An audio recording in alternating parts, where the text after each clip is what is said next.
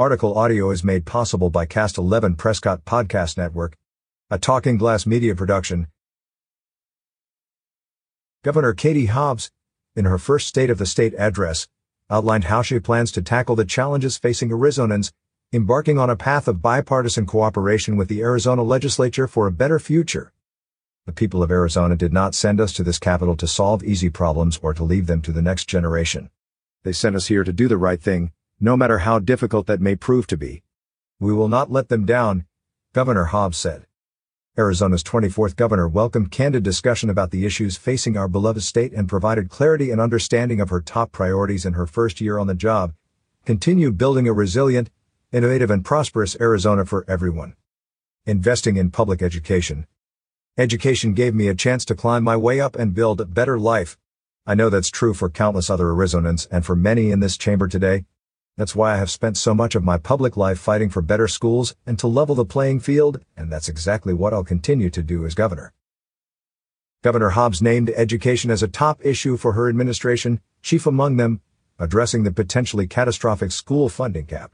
The governor promised to rebuild and reinvest in Arizona's public schools, getting resources to school districts and rewarding hardworking teachers. Additional steps proposed by the governor to improve education: address the archaic spending cap, saving Arizona's schools from a forced $1.3 billion budget cut due to the outdated aggregate expenditure limit. Remedy the irresponsible massive expansion of school vouchers by truly investing in public schools, teachers, and students. Launch an educator retention task force to retain more teachers. Develop a thorough framework and make recommendations to improve class sizes, resources, working conditions, and other factors. Pump the brakes on the costly and wasteful lawsuit over school facility funding, putting the focus back on solving problems and educating students. Distribute per pupil funding to base support level for schools, removing the misguided funding based on letter grades. Expand mental health resources by hiring additional social workers and counselors in schools. Invest in community colleges and dual enrollment programs so no matter where a student lives, they have the opportunity to earn college credit or get a good paying job. Expand the capacity of the Arizona Promise Scholarship Program and create the Promise for Dreamers Scholarship Program to cover all students, regardless of immigration status, who attend a public university. Tackling affordable housing. Let's work together to ensure that here in Arizona, any person who wants to achieve the American dream or have a safe roof over their head can do so. Many Arizona residents can't afford rapidly increasing housing prices. At the same time, the number of individuals experiencing homelessness has risen significantly. Governor Hobbs urged the need for solutions to housing affordability, building on her recent action re-establishing the Interagency and Community Council on Homelessness and Housing. The governor identified additional strategies to ensure every Arizonan has a safe roof over their head. Invest $150 million into the Housing Trust Fund. Encourage affordable housing strategies among builders, the public sector, and communities. Lowering costs. These everyday items add up and we can and should help provide this relief to individuals and families who too often must choose between paying their bills or paying for the things they need to be healthy. Arizona families are facing some of the highest costs in the nation for everyday items and services. Governor Hobbs outlined efforts to bring down costs and help Arizonans stay afloat or get ahead. The governor offered partnership with the legislature to ensure every community can thrive economically, naming the following solutions. Establish a state-level child tax credit for families earning less than $40,000 a year. Exempt key items including diapers and feminine hygiene products from the state's sales tax. Immigration.